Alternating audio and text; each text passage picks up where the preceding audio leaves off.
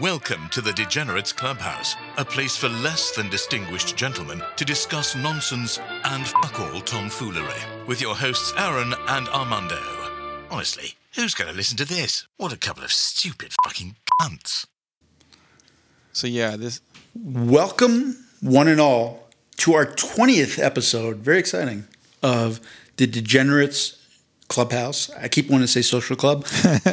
For everybody playing along at home, this might be a fun episode because I think every episode we've recorded the podcast, I've had a sort of splint on my lower jaw, but I was used to speaking with it after several months, and they just put a new one in, which occasionally makes me speak like a 12-year-old who just got a retainer in, particularly with F words. I want to be a lisp. It's like a 12-year-old Daffy Duck. I can't speak properly. So I'm going to try to speak normally, and occasionally I think we're just going to have some Daffy Duck moments, and we're going to see how that works out. So everyone listening at home, if you can count all those moments, you're going to win a big prize. Wait, whoever hold writes on. in. Hold on. You can't make promises. The last episode we said we were going to have a big guest on our 20th episode, and we've already fucked that up. We don't have anybody. We don't have a guest. Oh no, we did. Yeah, I didn't tell you. They're coming at the end of the episode. It's like a surprise. Here's the thing: they're actually like surprisingly high profile, and it was really hard to get them. So they're going to zoom in, do a Zoom call in. Somebody famous, you'll all know them, but they could only take 15 minutes. So they're going to be the last 15 minutes of the episode, and you guys will be shocked when you find out who it is. I can't tell you right now. Surprise for the end of the episode. Stay tuned. So before we get to our blockbuster guest, which is really going to sort of change the profile of this podcast and really everyone's lives who are listening to it in general, let's just talk about some of the smaller stuff like.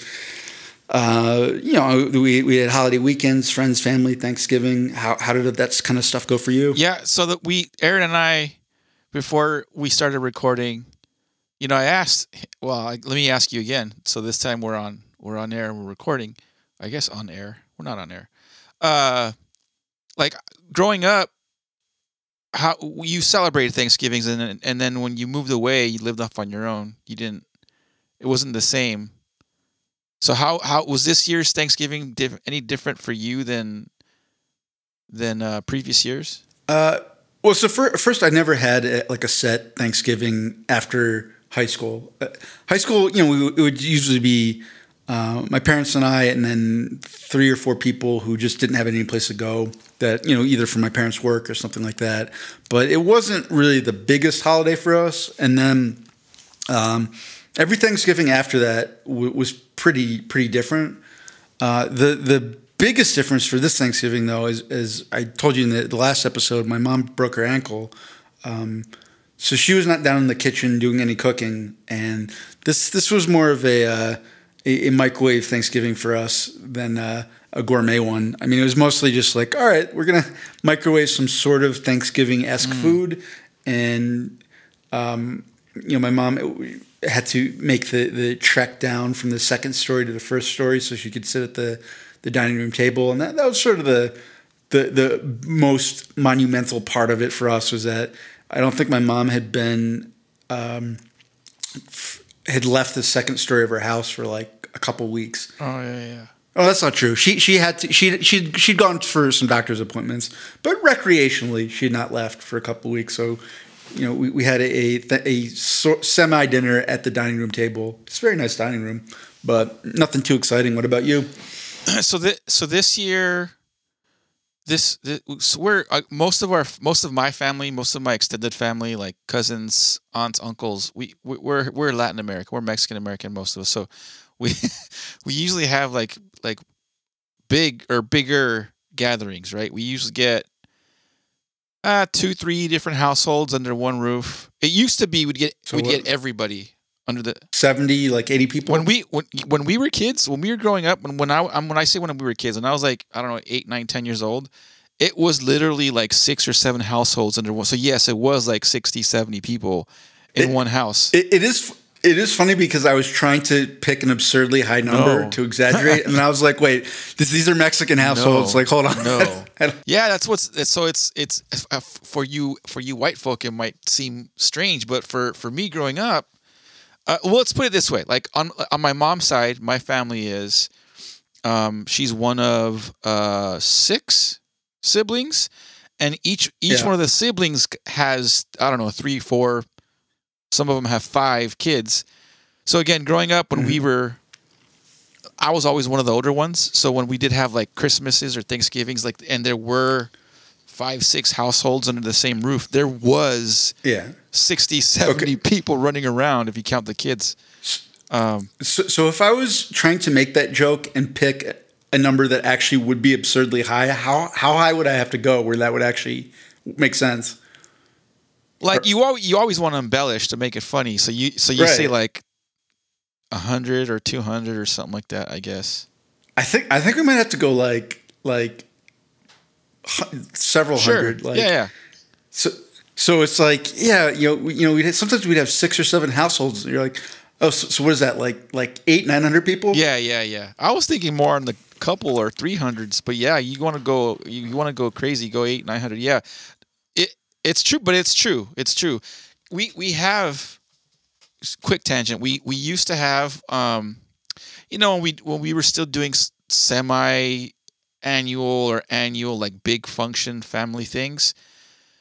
This is no exaggeration. We would have family show up at shifts. Like it wasn't a planned, like it wasn't an organized, like, hey, you come at 8 to 9 and then it was just like people would come in waves and leave and it'd be like an all day thing.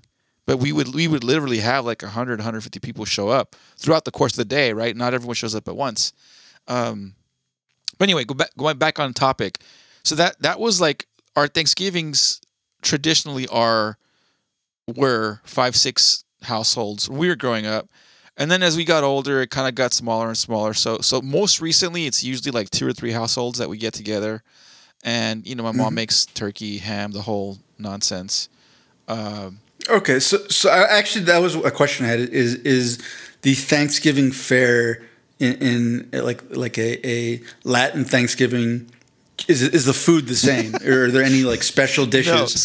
No, you're joking, because I've had a bunch of different Thanksgivings in different places, and there are some pretty big differences depending on where you have it. So I was wondering if that was different at all. It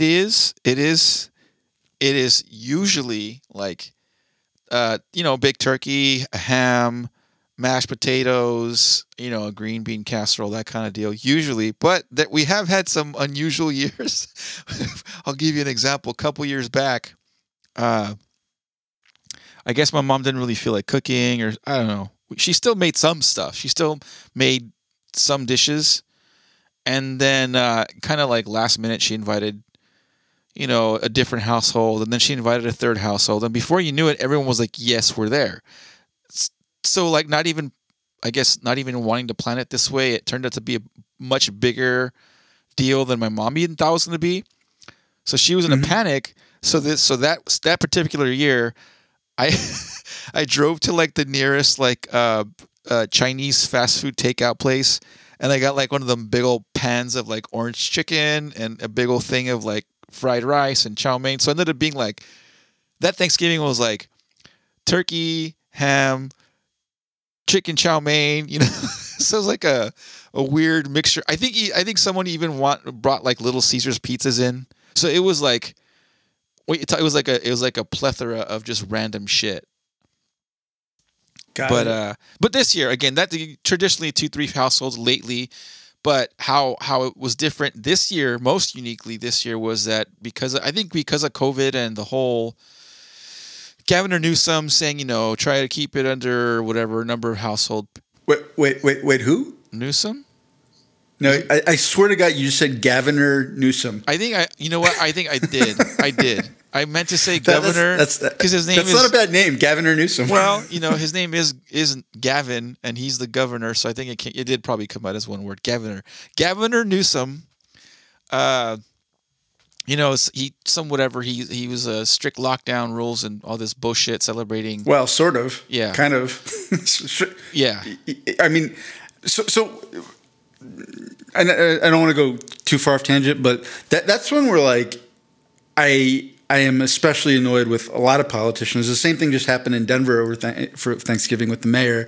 I am more supportive of some of these lockdowns where I don't think we should have had to have them in the first place, but I understand the position a lot of these politicians are in, where it's like they don't have, even Gavin Newsom, who is governor of Gavin. the governor, Yeah. The Gavinator. California's got a lot more money than a lot of states, but he can't set up an international supply chain, for different countries. Like there's a lot of things he cannot do.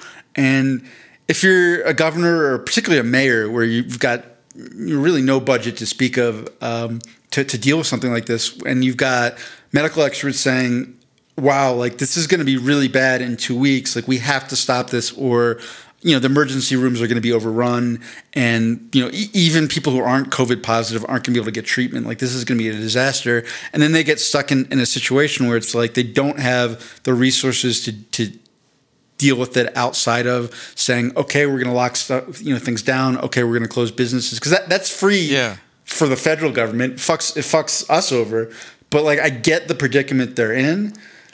That being said, these politicians, these motherfuckers, do as I say, not as I do, sons of bitches, I have no sympathy for. And, Gavin Newsom was one of them, the Gavinator, where he's like, lockdowns frankly, eating with a mask on where you like pick the mask up and you try to slip it under, that's also a little bit ridiculous. Yeah. If the place is that crowded where you need to do that, then just buy the food and take it out. Like this is a stupid rule. Yeah. Gavin Newsom has a lot of stupid rules. But this motherfucker was going to gatherings and I don't know if I think one was a political dinner. He was like up in Napa, and the same thing. The mayor of Denver, a tweet went out from his account saying, "Don't travel for Thanksgiving. Stay away from airports and bus stations." And then somebody worked out that tweet went out 30 minutes before he got on a flight to, I think it was like Mississippi or something, to go have Thanksgiving with family. I was like, guys, you there's been so many problems of politicians not leading by example. If you're gonna say this stuff, you got to do it yourself. Fuck all of you. And it's frustrating I wouldn't be surprised if these rules affected your Thanksgiving. So it pisses me off when they say this stuff and they don't do it. I've got sympathy for them trying to do their best with limited resources and resorting to lockdowns. Like I understand where they're coming from that, but when it comes to telling people they can't go out and then them going out, they can go fuck themselves. Yeah, on a couple dry old splintery broomstick. A couple of things about the governor. He set out these mandates a couple weeks back, like in anticipation of the holidays and all stuff. So he said these things a couple weeks back, and immediately, I know Riverside County, I know Orange County did this. I'm sure a couple other major counties out here in Southern California, these are from the police departments of those counties, put out these news bulletins saying, "Hey, I know Governor Newsom said this, and this, but we are not going to respond to any COVID-related calls. So if you're going to call on your neighbor and rat them out and saying, oh, my neighbor's got 40 people back there, come and arrest these motherfuckers or ticket them or whatever," the cops are just not going to, they weren't just not going to enforce anything Gavin Newsom said. So I think it was more on people to kind of, be on their best behavior. And I think, we did, we certainly, we abided by the rules, but it was unintentional. It was just it was one of those off years anyways, because of COVID and everything. That was the first thing. Second thing was, what was I going to say? Oh yeah. So someone made fun of, Governor. He, I guess this past Saturday was like Small Business Saturday or some shit, right? And Governor's tweet goes out on Saturday saying, "Hey, support your small businesses. Don't forget to Yeah. shop small, blah blah blah." And all the fucking hate he got from Twitter, like, "Hey, motherfucker, did you forget you shut all these places down?" So I thought that was kind of funny how he was trying to be Yeah. Mr. Politician in support of small business, but Again, this is one of the things where not every state and every city would have you couldn't have a uniform set of kind of regulations for this stuff for every single state, because just the geography, the population, everything in Los Angeles is going to be completely different than Denver versus a small town in the Midwest, etc. But like there needed to be some basic guidelines. And I think again, the one from California where I was just sort of like smacking my head was the whole thing about shutting down beaches, where like you couldn't go to the beach. I was like, what? If you understand how the virus is transmitted, and if you're like 20 feet away from people, you're fine. You should be encouraging people to get outside and just say, hey, you really have to stay far away from people, and maybe enforce that. But like this whole like you can't go outside. You just have to stay inside your house. It just isn't an option for a lot of people. Like maybe a week you could do that. Maybe 2 weeks, particularly if they actually could have gotten stimulus checks out in time. But like doing that over and over again for a prolonged period of time, like that wasn't the option that our country could handle. So it's like you gotta figure out ways outside of that. And again, it's tough because, like I said, he's got limited resources. There's so many people that come in and out of California and Los Angeles in particular that even if everybody in Los Angeles was doing everything perfect with COVID but they weren't in a lockdown, you're gonna have all these people coming from other states and other countries spreading the disease, and so it's not an isolated incident. Yeah. That being said, these rules that don't make sense really frustrate froze on me. So I'm hoping that your audio is still recorded, whatever it is you said. Yeah, I'm still going. Okay. Another way this year. So last year, our family again. We are a pretty big family, and on my mom's side, traditionally we had this thing going for like 15 years or so, maybe longer, where all the guys, cousins and uncles on my mom's side of the family, we'd get together. We'd play a game of football in the morning, like 8, 9 in the morning. Mm-hmm. And it was funny because we would always play like the old guys against the young guys. We'd figure out whatever the middle or the median age was, and then divide the group in two. And like year after year, the young kids would just fuck us up because they're just faster. The old guys get gassed. We had this game going for like, I'm not exaggerating, like 15 years running back to back to back to back. Last year, for whatever reason, I think it's because it was really, really rainy. There was like some crazy storm or whatever.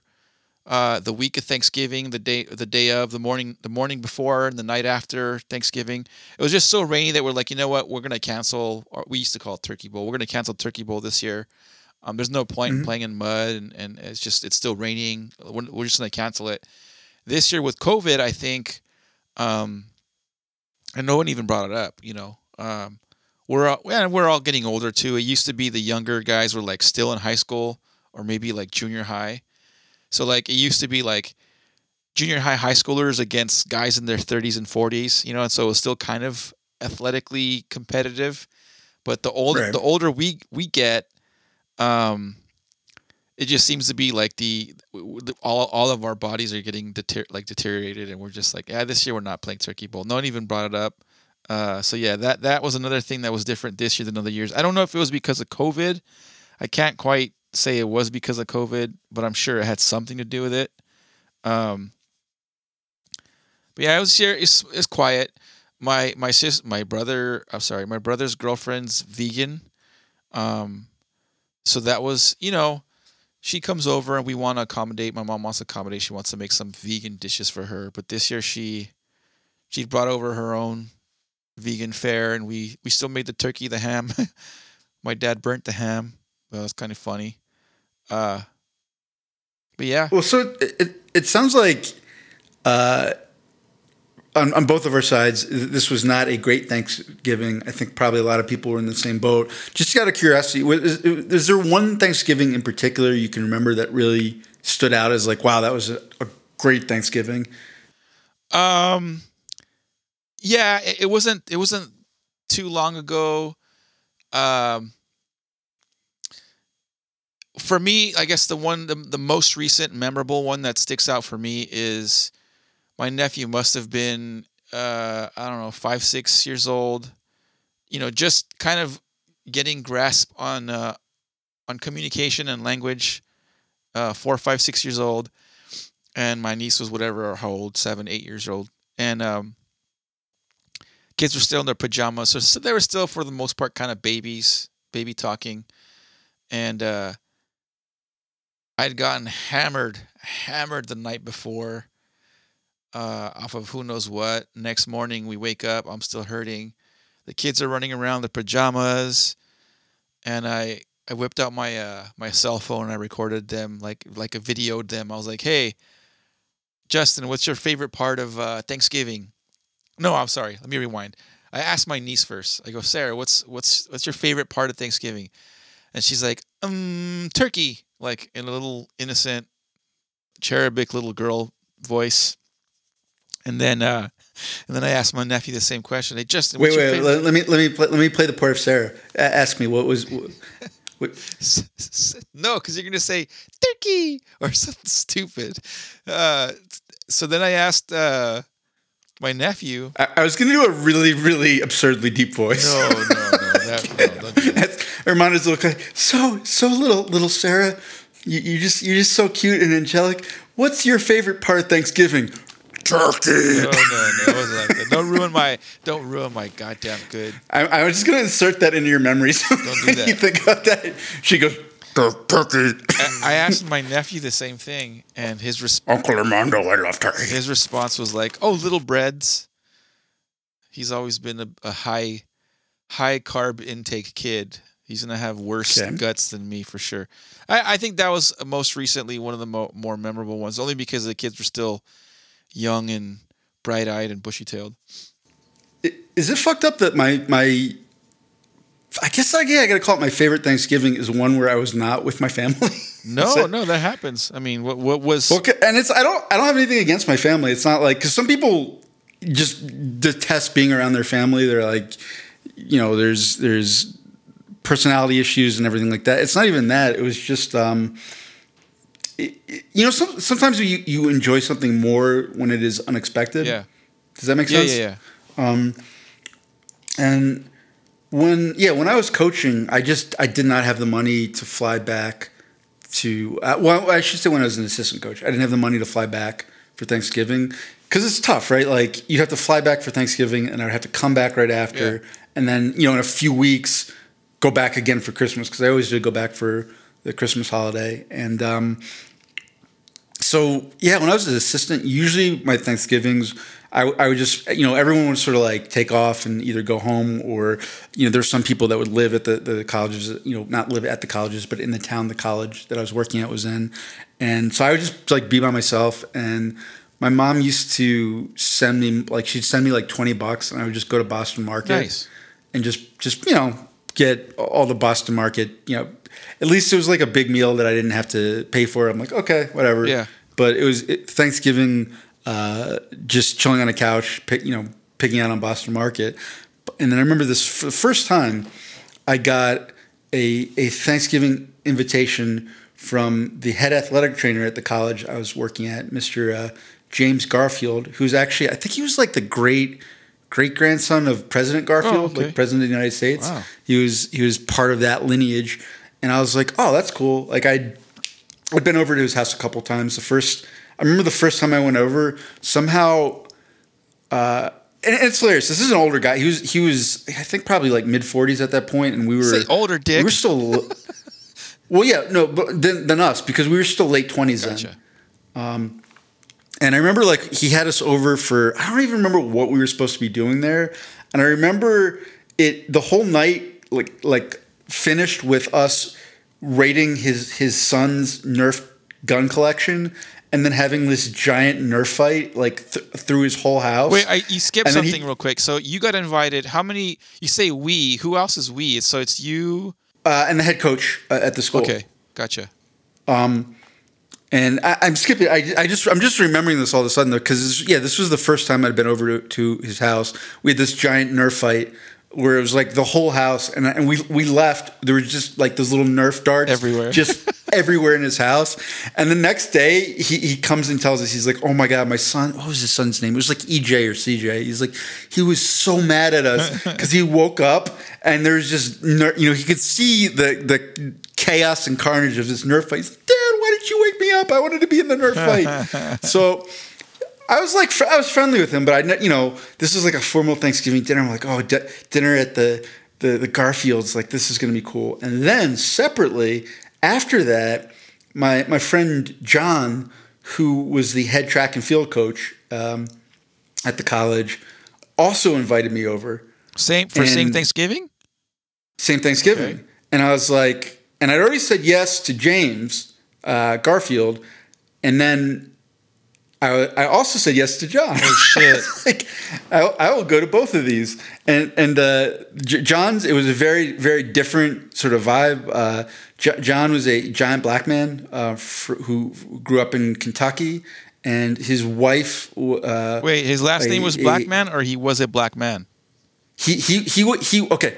It's confusing. His last name was Blackwell, John Blackwell. Okay. And he is a giant black man. Oh, okay. He was an African American male. Gotcha. Of a rather large stature. He was a D1 offensive lineman at LSU. Gotcha. And he was also a track coach, you said. Yes, he was a head track and field coach. Okay, gotcha. And his wife was from Philadelphia, and all of her family was were she coming a large from black woman? She wasn't. I mean, she was. I'm trying to think how to put it. She was thick, a little thick to be sure. She wasn't like 6 feet tall though. Oh, okay. Like she. But I really liked his wife. She was a.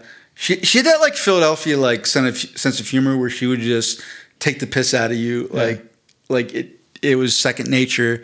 And I think that's why he wanted me there, because her whole family was coming from Philadelphia to Cleveland for Thanksgiving. Gotcha. And John was going to be like, fuck, like all her Philadelphia relatives are about to be in my house for Thanksgiving. I need backup. Yeah. Gotcha.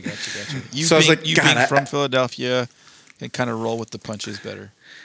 I think he just wanted that. That was a happy accident that I was going to be a little bit used to that sort of sense of humor and but he just needed someone to like go hide in a corner with when they were giving him shit. Understood. So, and I just remember. So I went to both. I went and ate at the Garfields. It was like a very traditional, like sort of Midwestern, turkey and stuffing and just sort of all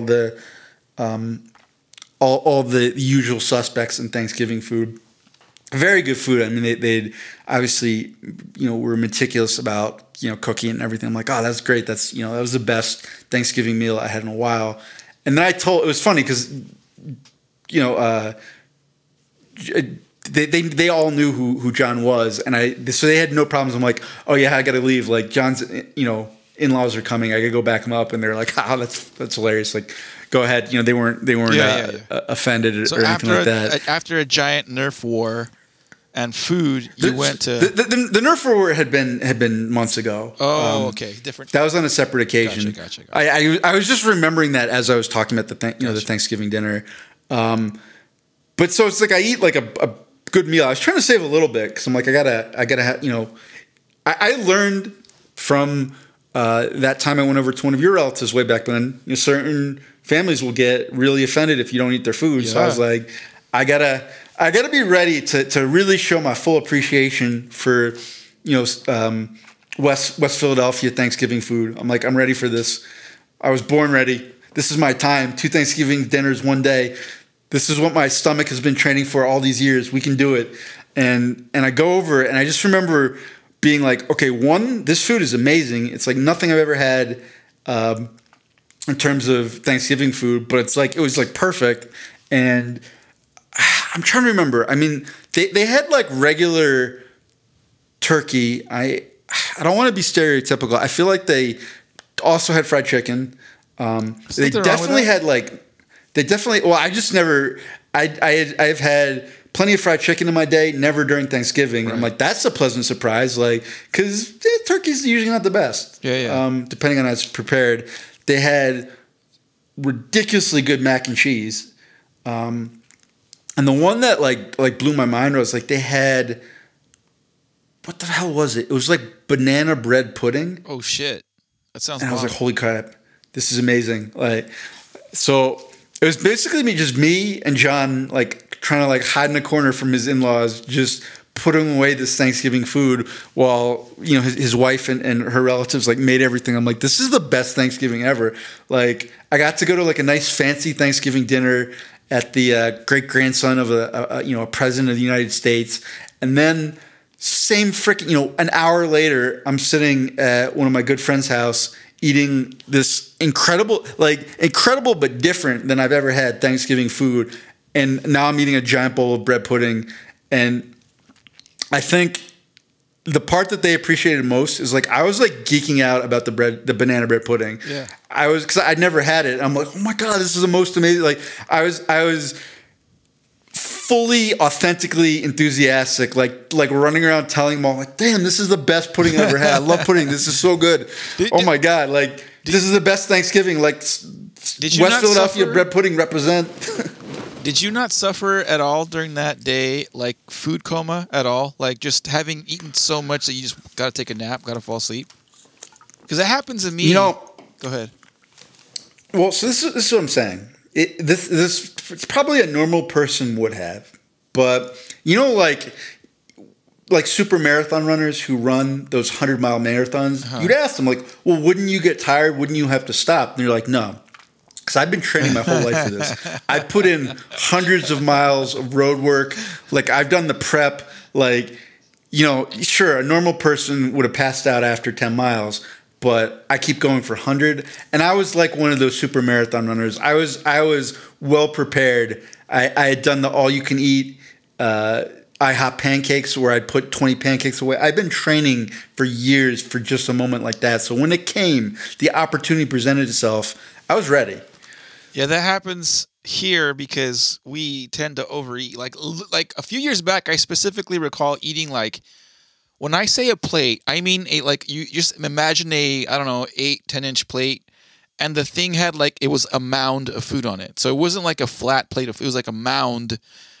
So I remember eating that giant plate of food of everything you can imagine on the table, taking like a 10-15 minute break, and then getting another plate that's at least the same size, woofing that shit down, and then topping it off with a slice of pumpkin pie, slice of whatever other else pie, carrot cake. I don't know what other pies we had.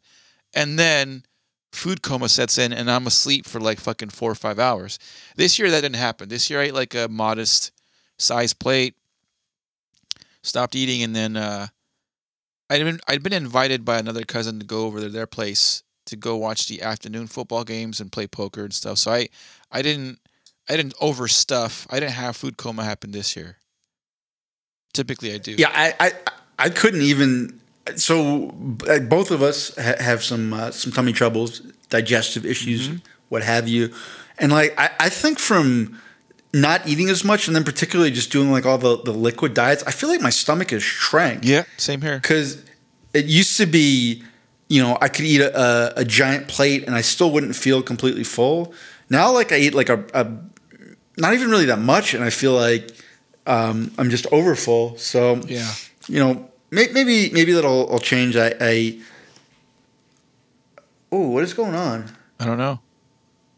No, I just got a thing. I think the connection problems are on my end, because I just got a message on my computer saying that there was no internet. So I don't know. I don't know what's going on with the Wi-Fi here. Hopefully that my phone just switches to the data. Anyhow. So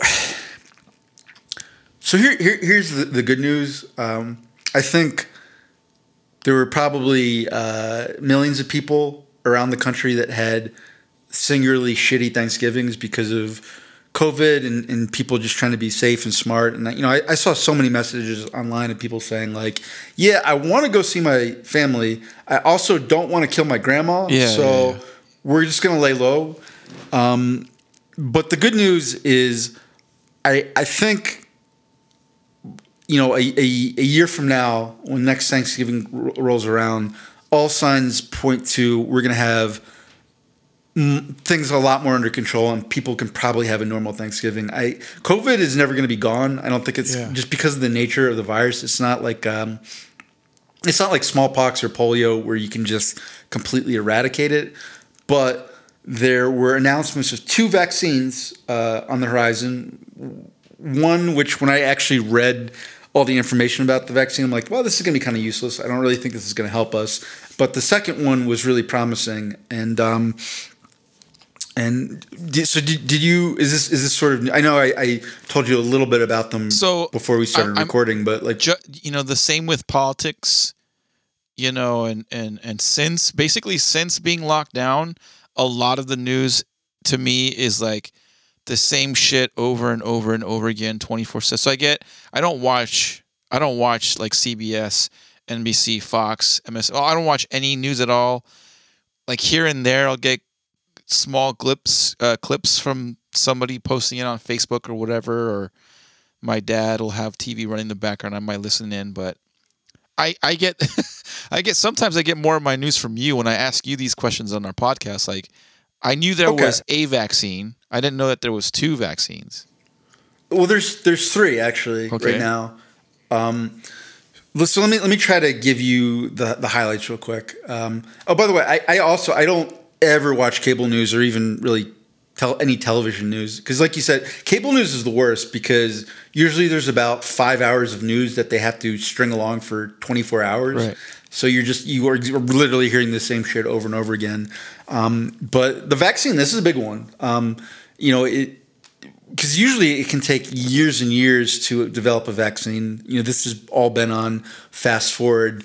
And again, it really had nothing to do with politics or any of the politicians. I'm sure they're all going to want to claim some sort of credit for it. But this was one where this is pharmaceutical companies. Pfizer was one, Moderna was the second. I forget the one over in England. But they were just like, all right, all resources to this because we're going to make a shitload of money if we can be the first one to come out with it. So the first company that announced the vaccine was Pfizer. And they said in their trial it was 90% effective. And, they thought they were going to be able to have like 20 million doses ready by the end of the year. So there's a couple things. Well, not a couple things. There's a lot of things that are can be misleading when companies come out with this announcement. It's like, so for one, when they say it's 90% effective, what does that mean?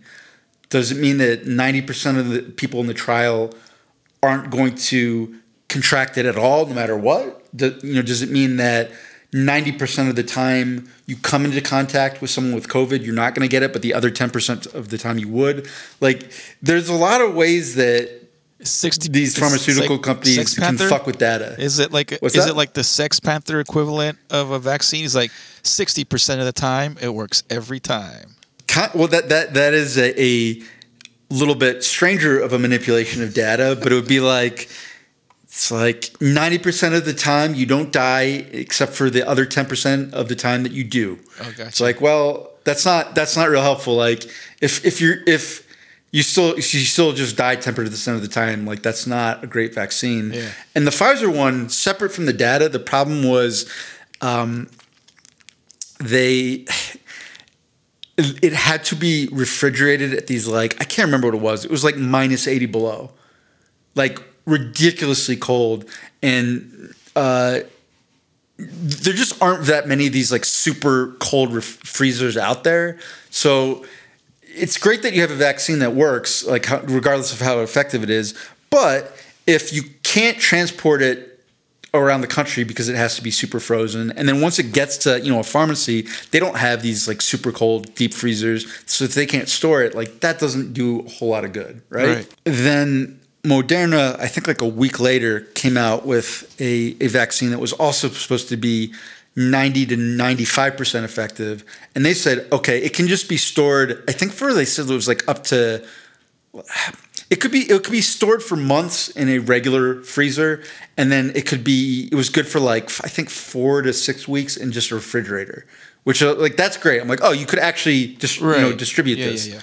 And then the one negative for both of them is you actually had to get 2 injections. You have to get 1 injection and then come back. I think it was like 3 or 4 weeks later and get a second one.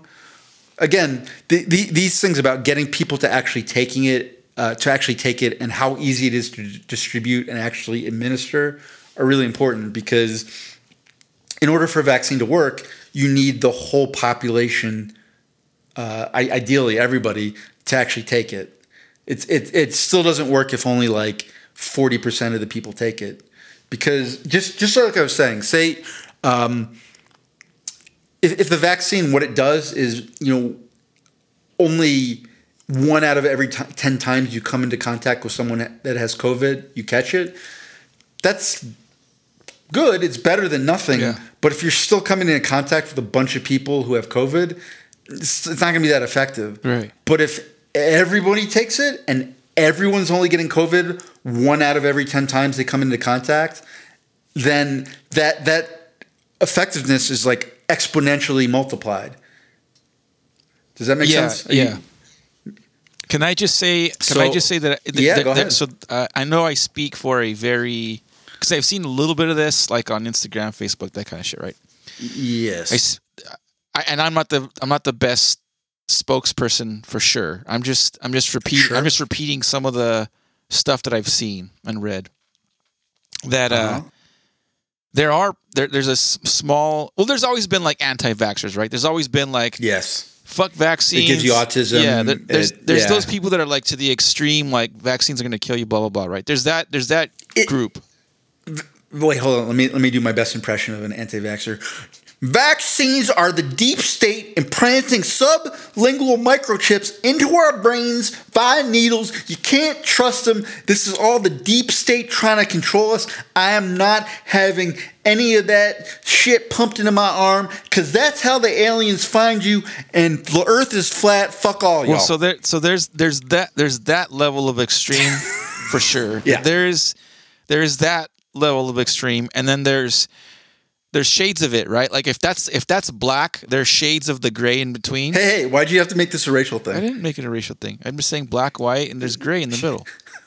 You made it a race. I could have said like you just said there's shades and there's black and then there's whites, man. Come on. Come on. You don't have to stoop that low. Man, and it would be like black, white, and brown in the middle. I don't think you even understand how the pigmentation. No, you're work. colorblind. Shush. You can't. You don't see colors. Stop it. So yeah, there are people that are like extreme, like it's government control, but there's shades of it. There's people that are like right now with politics and all the stuff been going on and. Can I do my impression of the people, the anti-vaxxers on the other end of the spectrum? Sure.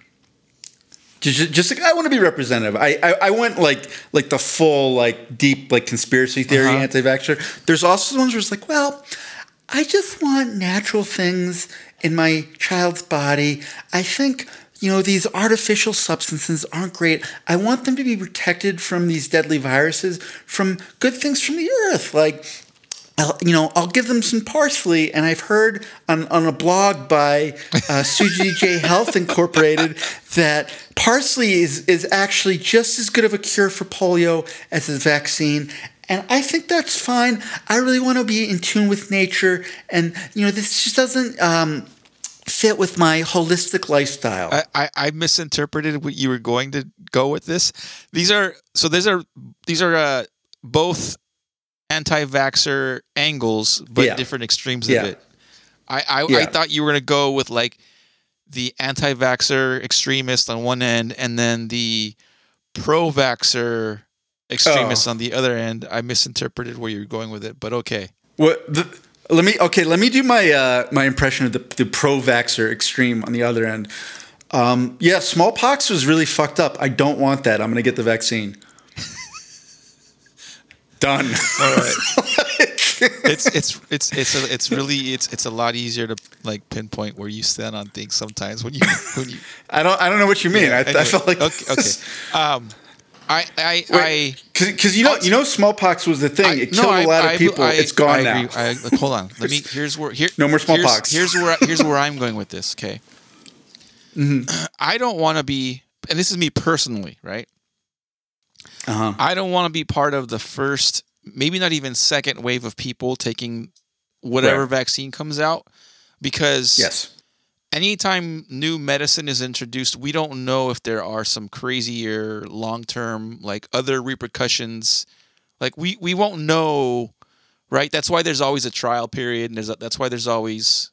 Well, so here's the thing. So, and this is the good news for people like you, Armando. You do not have the option of being part of the first wave. The first wave of people who take this, that already happened like months and months ago. Okay. So because they do multiple clinical trials with humans, because they, exactly like you said, you don't want to find out that, well, great, it kills coronavirus, but it also makes your dick fall off, right, and you puke black bile up at inappropriate times, like so that happens already. Like they've already done with a large amount. I think the trials have several thousand people in them. So that already happens once. The second thing is it's going to take them a while to make enough doses where somebody like you or I could even get it.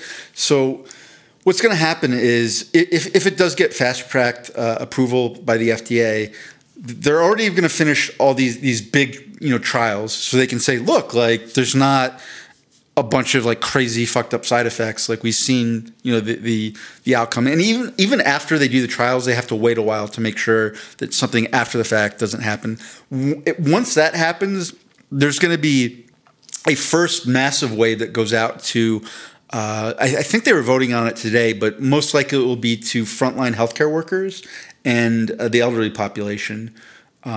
So like 20 million doses will have already gone out to that section of the population.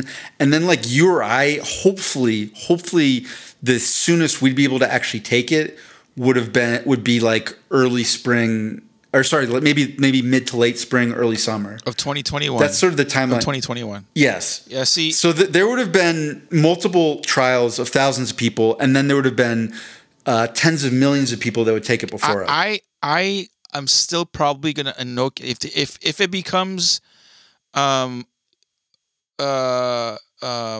available to the general public when you say it is like late or summer of 2021. I think I'm still gonna wait till like 2022. Like no kidding. Like I'm not. I know from your sigh. I know from your little impersonations and all that stuff. And it's it's fine. It has no problem. Has nothing to do with like the whole government mind control, none of this nonsense. Just because it's generally generally accepted that the FDA blah blah blah blah this that and the other, FDA has approved that. It doesn't that's not enough to convince me that it's safe. I really want to wait to see what happens. Like I really want to wait before I make my decision. Like for me personally, like my parents, if they want to take it, fuck it. It's up to you. They're not old, they're in their 60s, but fuck it, do it. If you're gonna take them, take it. But me personally, I'm like, I can wait. I take care of myself pretty okay.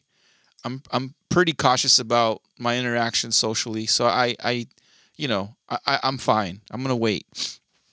I was gonna go somewhere with it, but I forgot because we went into your impersonations and it kind of threw me off. I forgot where I was going with it. So let me explain why this frustrates me a little bit. The problem with vaccines and also even wearing at least the masks that are available is they only work if everybody does it. Right. And if 20% of the population takes the vaccine, it really doesn't do us a whole lot of good.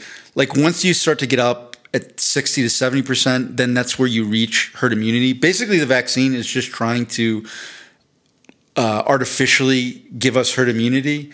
And so we need that many people to take it. And I'm not frustrated at you in particular. The problem is there's a lot of people who kind of have that same mindset that you've got. Oh, and there's people that there's people that have it, like you said, there's the extreme, right? I'm not part of the extreme. There's people that are like really hardcore fuck vaccines, and imagine what percentage of the population those people represent. So there's a lot of people out there that are like, let's wait, or let's be patient at the very least. But so I would just like this to be over as soon as possible. I don't like all the lockdowns. I don't like having to wear a mask. I don't like having to do any of that shit. I'm like, could we just move on from this as soon as possible? And in order for us to do that, as much of the population as possible has to take the vaccine as soon as possible. So you are not alone. A lot of people think in a similar way that you do. But I don't think they understand fully how vaccines work. I don't think people still understand how masks work. Let's just say like the flu, right? Like, flu still exists. The flu virus is still, that's been out there forever. There's been different. Yeah, and this COVID virus is not going to go away either. It'll still be around. I think in my entire life, I may have taken a flu shot like twice, like my entire life. Right. So it's kind of like if it can be controlled in such a way to the degree of your common flu, then I don't see the necessary, I don't think it's required for me to take it, right?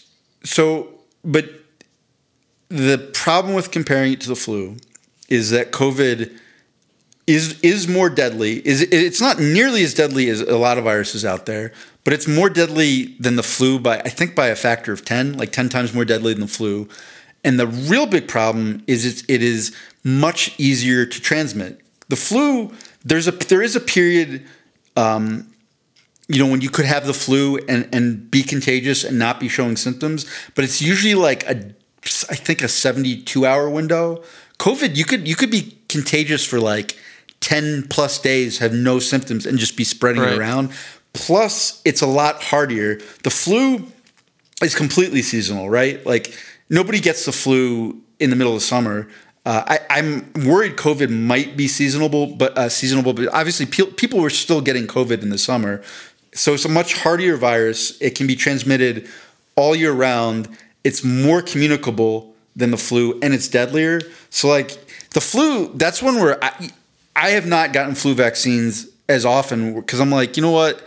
If I get the flu, I know I'm going to get it. I'll kick it in, 2 or 3 days. It's going to suck, but it's just not in the same category as COVID for me. Like COVID is a step up on the, wow, this virus is fucking bad sort of scale. If I had enough fucks to give, here's where I would dedicate most of my energy. I mean, granted, the COVID thing is a serious thing, right? Like I do treat it seriously. I don't go out without wearing a mask, all that kind of shit. But if I'm going to devote my energy, again, if I had fucks to give, where my energy would be pointed at, it would be in like bigger health things. Like you've brought up in the past episodes about how, the number one killer in United States healthcare is heart disease, right? That's the shit that I want our country to be like widespread. Let's do something about. Like I would rather devote more energy and more of my focus in spreading that awareness and doing something about it nationally. Like, and now I'm talking about grassroots type not grassroots shit, but like fundamentally, like let's do something about all the fast food out there. Like every fast food chain out there, fuck you guys, you're gonna get taxed 70% for the shit food you've been feeding us these last 20, 30 years, right? So there's a couple things with that though, right? First, it's not an either or. Like it's not. Right. Oh well, we have to address COVID or that. It could be both. Like, I agree with you. I mean, I'll get on a freaking soapbox to anyone who will listen and talk about the problems with our food and how it's completely fucking. Here's why it bothers me is because the COVID thing has been getting wouldn't you say that COVID's been getting like 10 times more attention than heart disease problems, right? Like in the last year? I mean, way more than 10 times. And that's what bothers me is that the media coverage of it doesn't necessarily reflect the gravity of the degree of which, you know, how important these things are. Like it doesn't compare. But here's the other part that you're not really taking into account. COVID is going to end up by the end of the year. Will probably, and we're not going to know exactly how many people COVID killed accurately until the end of the year, and they can really compile all the data. I mean, the one of the best ways to tell how big of an issue COVID was when they can just see the total number of deaths and compare it to previous years, and that'll give them a pretty good idea. But COVID will have ended up killing somewhere between 250,000 to like 300,000 people. Right. I mean, it might be higher. In that ballpark, heart disease kills about 600,000 people a year. But you got to remember, COVID killed, you know, let's say it's 250,000. COVID killed 250,000 people, and that was with all the media coverage, with us wearing masks, with us socially distancing, with us doing all the lockdowns, Gavin Newsom, the Gavinator, doing all this like fucking crazy things. Okay, you can only have a family gathering of 1.5 people. If you have a second whole person, then you're gonna get fined. But like only a half person and you can come to Thanksgiving. Like all that fucking crazy stuff. You can't go to beaches, and even with all that. It's still killed 250,000 people.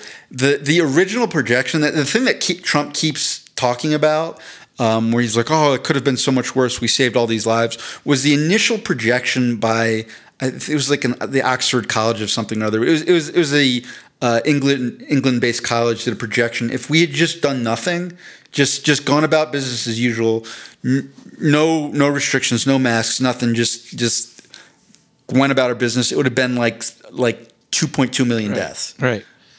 So that would, I mean, if 2.2 million people died, and then on top of that, there would be all these people who just because you don't die of COVID doesn't mean it's like a walk in the park. Like there's a lot of people who get really sick and are fucked up for weeks, and even some who have really long-term lasting effects from it, and they don't die.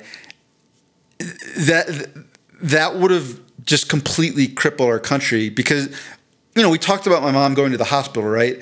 Because of COVID, that was a 7.5-hour visit to the emergency room for a elderly lady who was literally bleeding, sitting there in the waiting room, bleeding out of the back of her head, and they couldn't get her in.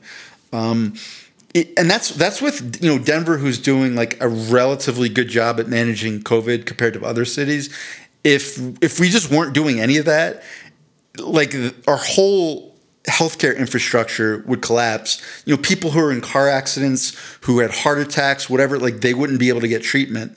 And it wouldn't just be COVID deaths. There'd be all these other deaths that would occur because people just couldn't get treatment. And that's sort of the thing where I'm like, I get where these governors are coming from. They're trying to prevent that scenario from happening where, you know, our medical infrastructure, hospitals, emergency rooms, doctors get to the breaking point where they cannot handle the volume of cases coming in. And that was from way back when, that was always the concern I had. It wasn't, in terms of how deadly COVID is, it could have been a lot worse, right? It's not that high of a percentage of people who are dying from it, but there are a relatively high amount of people who do need medical care and hospitalization, or they will die. And if we reach that tipping point where our healthcare infrastructure can't handle it, this whole country would just be like royally fucked. So when you say like, is it out of proportion? I'm like, no, I don't really think so. Because here's the thing. Heart disease, that's one where it's bad. There's a lot of people dying from it, but it's not like I'm gonna catch heart disease from you. It's not like if you eat really shitty and I eat great, like we hang out and I'm like, fuck, I got Mondo's heart disease. Yeah, you're right. But God damn it, I've been doing everything right. It isn't contagious like that per se. It isn't something you can spread like that. But it is like a social contagion where it's like it's acceptable to like eat fast food. You know, it's okay to go to these drive-throughs or eat out every day and eat this processed shitty stuff. All the food that's, you know, genetically been modified, like that's grown and genetically modified in the States, and then we're consuming it, like that shit's got to go away, man. Like that's yes. And the long-term things it's been doing to our gut and to you know, to the way our human body evolution, there's that's some serious long-term shit we need to take care of. Yes, I agree with all that. And when I talk about the problems of the American medical system, heart disease and the amount of nutritional training that doctors get in medical school is always the first thing I talk about because it's like so cut and dry. That being said, I don't see a scenario where heart disease, in the short term, like in the span of like a few months, leads to the complete collapse of the healthcare infrastructure of our country. And I think that for us to be a healthy, happy country, that is definitely something that has to be addressed.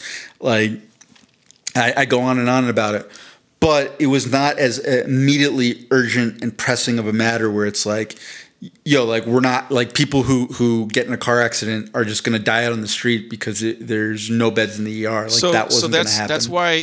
That's what worries me is that you're right. It's not like a contagion. It can't be spread, et cetera, et cetera.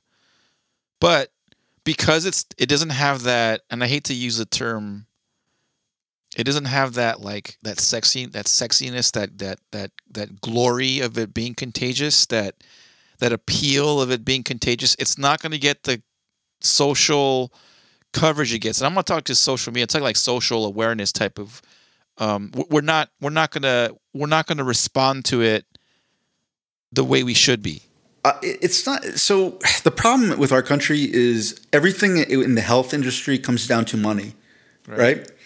So as soon as food companies, can figure out how to make healthy food where they make more money than they make when they're making like crappy processed food, then all of a sudden that is going to turn on its head. And some companies have done that because they're like, oh, well, people are going to pay a crazy premium for like prepared healthy food, so we can make money. It's just not a big enough amount of the market to turn that on its dime, or sort of turn that dynamic on a dime. That's what I was trying to say, I think.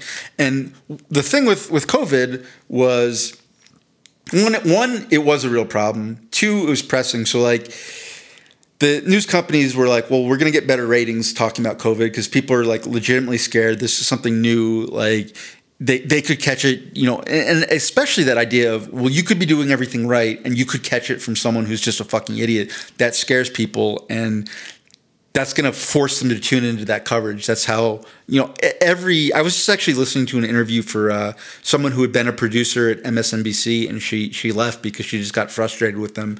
And she was saying, everything is about what are the ratings going to be? Is this going to be a good rating segment? And then on the flip side, with the pharmaceutical industry, they're all super motivated because one of the best, I say one, but one of the best answers to COVID is a vaccine. And all those pharmaceutical companies are like, oh, if we're the ones that get the best, most widely distributed vaccine, that's a shit ton of money for us. Like, awesome. Yeah. Let's pour all our resources into fixing that. Where the like you're talking about with heart disease, it's not as quite a simple fix. It's like lifestyle choices and being healthier and like spending more time preparing your own food. Like that doesn't make these people money, so it's not the same sort of incentive structure. And that's what's being that we're a capitalist society, man. It's all about the dollar. That's kind of what's scary. It's a looming. you see it more and more. Like people are driven by even at the most innocent level. People are driven by money, even when they're being unaware, and Well, it but that's also that's how our country's set up, though, right? Like that's from like when we're little kids. That's kind of what we're told. It's like, yeah, it's the American dream, like rags to riches. It's not like rags to having a really happy, contented lifestyle. It's rags to being stupid, filthy rich, so you can have a big house and an expensive car, and then just in terms of policy and healthcare and everything, the way our country is set up revolves around capitalism, and capitalism is great for some things, not so good for others. And yeah, we've been feeling the effects this year of with the things where capitalism is shit for. Capitalism not good for healthcare. Doesn't work. No, and again, again, we talked about this very, very, very briefly before the podcast. Like, I've got my gut stuff, but in terms of like the degree of like severity and the degree of like of it being like, I guess, like, am I gonna die from my gut stuff? Yeah, maybe 10, 20 years of it just being like my insides rotting from the inside out. But like your health stuff is a little more like straightforward. Like, it needs to be addressed. It's severely affecting your day to day as being a productive, whatever, human being. Yeah. And I hear more about how fucked up and shitty our healthcare system is through your stuff, not necessarily through my stuff. Right. And well, but sort of, I would say yes and no, because I mean I think with your health stuff, and this is sort of the same mentality that I had for a long time, which is part of the reason I ended up in this bet. But you're like, I can deal with it. Like maybe in 10 or 20 years it's going to really do me in, but like I can kind of make do until then. But I think it's definitely affecting your health, and maybe it's not as badly affecting it, but it's affecting it. I think from what you've said, it like affects your enjoyment. Yeah, I think it affects my mood of most things, like my mood and my ability to enjoy certain things. So first of all, in terms of treating your gut, and this is a lot of people, it doesn't just have to be gut problems. There's millions and millions and millions of people in our country that have similar problems to you. Maybe it's not the gut, but it's something that's causing them pain. It's not completely debilitating, but it's affecting their ability to enjoy life, to be happy, to what have you, to varying degrees. Now, if we just fix those things, and those people didn't need continual coverage, they didn't have to buy medication, they didn't, say it costs $1,000 to fix that issue versus $100 a month for medication over the course of 20 years. That's just not equivalent, right? Like if you're a capitalist society, it's in your best interest to keep people healthy enough where they can make money, but sick enough where they still need continual medical care, so you can extract as much money for them as possible. And that's part of the reason we're so prescription driven, because people pay out the nose for prescription drugs, but prescription drugs don't actually fix anything. The problem, that underlying cause, it's still there. But then if you think about it, if there are tens or hundreds of millions of people in your same boat where it's like, yeah, you can still function, you can still go to work, you can still generate money to pay taxes and be a good consumer and buy things, but your quality of life and your happiness is affected. Like that's pretty fucked up. Yeah. Like that's what bothers me. I mean that really affects the quality of life in our country. And that's what again. Not to sound like Mr. Hippy Dippy, but I do tend to lean on. You were making fun of it earlier. I do tend to lean on more of like when I do need something. I would rather stick with something more natural, than chemical, than pumping me with full of pills, that kind of that's just my mindset. Like I'm not saying I'm going to solve COVID by drinking a peppermint shake or whatever every morning. If there is a vaccine and there are absolutely zero side effects, and sign me up. But the way medicine has, the way modern medicine has been, is just like you described it. It's been preventative. It's not solving the problem. It's been like, let's just put a Band-Aid over it for now. Well, and this is where I have trouble finding medical care, because the problem I see is there's a lot of like MD medical doctors where, again, they're just treating symptoms, and they're giving you pharmaceutical drugs that don't fix the underlying problem and just treat symptoms. And then those pharmaceutical drugs also cause a lot of trouble on top of that, because it's like a meme in our country, right? Like, where it's like, yeah, you're going to get I'm trying to find it, like Levitra. I feel like that's an erectile dysfunction drug, but I'm trying to think of like a fictional one for a stomach. It would be like, you're going to get they always end in It's like, it's something that vaguely sounds like the thing, and then it has like a happy like ring to it at the end. You're gonna get what would be a good one? That sounds kind of funny. Like it would be like you're trying to make a fictitious. You're going to Armando. I am pleased to announce that you're one of the first candidates to take Tummy Vera. This is a revolutionary new pharmaceutical Tummy-Agra. Well, that's the complete. Armando, why is your belly button growing? What's happening right there? You're going to take Tummy-Agra, and this is going to as long as you keep taking Tummy-Agra, your gut problems are going to be a thing of the past. Your gut problems are going to be the furthest thing in your memory, and the only minor side effects that you're going to have to deal with from Tummy-Agra are going to be headaches, constipation, bloating, possible seizures, death, bloating of your feet and your fingers, occasional bouts of blacking out, and violent homicidal incidents of rage. But besides that, Tummy-Agra will fix those gut problems, and you're going to be a better, happier man. Ignore all that other stuff I just said. Like, it's like a joke. Please contact a doctor if you have an erection lasting for more than 4 hours from Tummy-Agra. Please contact a doctor if your belly button becomes an Audi of more than 5 to 6 inches. Jesus Christ. If you look like you got 2 dicks all of a sudden, please contact a doctor. But like, it's like I said, it's like a meme in our country. But when you think about that, okay. One, that's really fucked up, but I just don't understand how people haven't realized that this is a problem. And I'll give you an example, right? You've heard of the opioid epidemic, like, yes? Prescription, like pill poppers. You're talking about.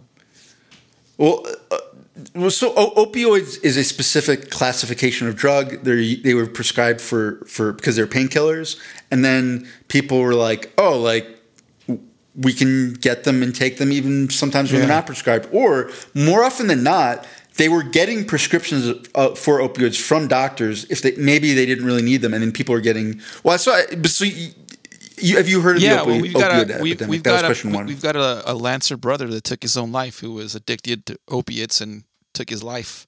Ian Crom. Well, so the second question I have for people is why is, I mean, that probably illustrates it pretty well, but I always ask, like, so why is it bad? Like, opioids are a painkiller. Why is it bad if someone has pain and they take a painkiller? Like, what's wrong with that?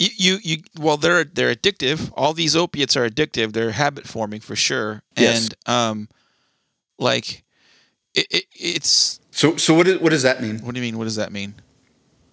So why is it bad that it's addictive, and what does habit forming mean? Well, what's the problem with that? You start taking the damn thing, thinking, okay, it's gonna make this pain go away, and the next thing you know, you're taking it just for fucking shits and giggles, thinking you can't like go on your day to day without taking these fucking things.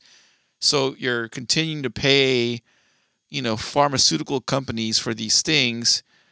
Meanwhile, they're causing like all these it turns out to be all these things are causing like mental issues, like emotional depression and all these other fucked up side effects. I mean, yeah, Ian, I don't know all the ins and outs of Ian's habit, right? Well, so just to just clarify, like when you said they have withdrawal, what it means is your body can become physiologically dependent on it, meaning if you stop taking it, you're going to have physiological side effects. I mean, opioids are really pronounced in that. So I just pulled them up. The early opioid withdrawal symptoms are muscle aches, restlessness, anxiety, runny nose, excessive sweating, inability to sleep. And then the later symptoms are like diarrhea, abdominal cramp, goosebumps on the skin. That one doesn't sound so bad. Nausea and vomiting, dilated pupils, rapid heartbeat, high blood pressure. So it's like your body's like gets dependent on it, and so we need it. And then there's also you could be psychologically dependent those on are just the things you listed off are just like the physical withdrawal things you get from it, but there are for sure psychological things that you can't, like, how do you can't really evaluate that unless you're seeing a fucking a therapist at the same time while taking all these painkillers, which a doctor's just giving you the painkiller. They're not saying, oh, by the way, in addition to giving you this painkiller, I want you to start seeing a therapist. Like, that doesn't happen. So, not that they're 100% proven to be related to each other, but like, there's certainly a period in our history where we're seeing like almost every other week another mass shooting, right? Another school mass shooting is particularly. It turns out like a lot of those kids that were doing those mass shootings were, they had psychological issues, but they were also, a lot of them were taking antidepressants, So let me just boil it down with opioids, because I'm trying to work towards a sort of a point which I think people don't understand. The issue with opioids is, while it temporarily makes it so you don't feel pain, it still doesn't fix the cause of the pain. If you have a screwed up shoulder because you had an injury, that injury's still there. You just can't feel it for a while. And while you are doing that, it is taking a toll on your body and your mind, right? Like it's a short term, not even a solution. It's a short term fix with a toll on your body. And I think all drugs really are, it's sort of like a cost benefit sort of thing.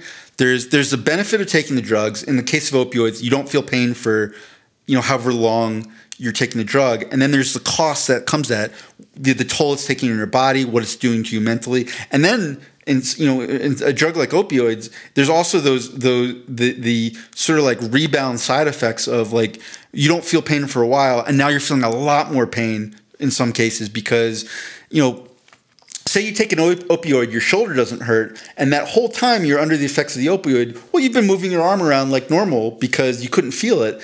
Now all of a sudden the drug goes away and your arm hurts 3 times as bad as it did before because you had a fucked up shoulder that you were moving around like it was normal because you couldn't feel it. Have you ever had to take an opioid and say, whoa, fuck that, never again? Because it made you feel something fucked up? Like something was not right? Hold on. Let me double check because I have had that.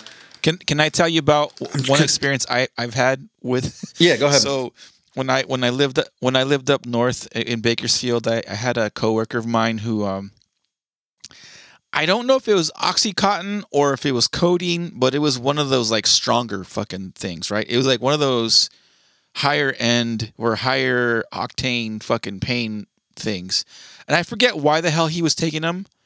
But let's just say that in my not so professional opinion, he was to this point where he wasn't taking them because he needed them for pain. It was kind of like, fuck it, I can get my hands on them. I'd like to take these things.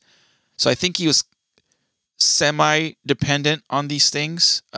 Maybe not really like a serious case, but he was for sure, in my opinion, like taking them where he didn't need to. But anyway, that's beside the point. I forget what exactly I had. I don't know if it was like a really bad like back spasm or back pain that didn't go away for like a day or two. Like, I don't know if I slept on my bed wrong or I twisted it in some awkward thing or if it was a neck or back thing, but it was somewhere. It was pretty bad pain that didn't go away like after a day or two. And I told this coworker, I was like, dude, this fucking pain has not gone away. And like, he'd see me at work, like, you know, like totally uncomfortable. So he's like, dude, I got this fucking pill. You want to take it? And again, I don't remember what it was. I don't know if it was Oxycontin, codeine. I don't know. I was like, fuck it, dude. I've tried everything. I've tried aspirin. I've tried, you know, ibuprofen. And none of this shit fucking works. So he gave me this pill. I took it. And let me tell you, dude, within like half an hour of taking this pill, I remember it was a pretty big size pill, and I think it was like yellow, like a bright yellow. One of those powdery ones, not one of those gel cap ones. It was like a powder, whatever. Took this fucking thing, and within half hour, like I had this crazy hot, like my body like flushed. It was like one of those niacin flushes, except for like this was like my hands were shaky and my palms were like sweaty.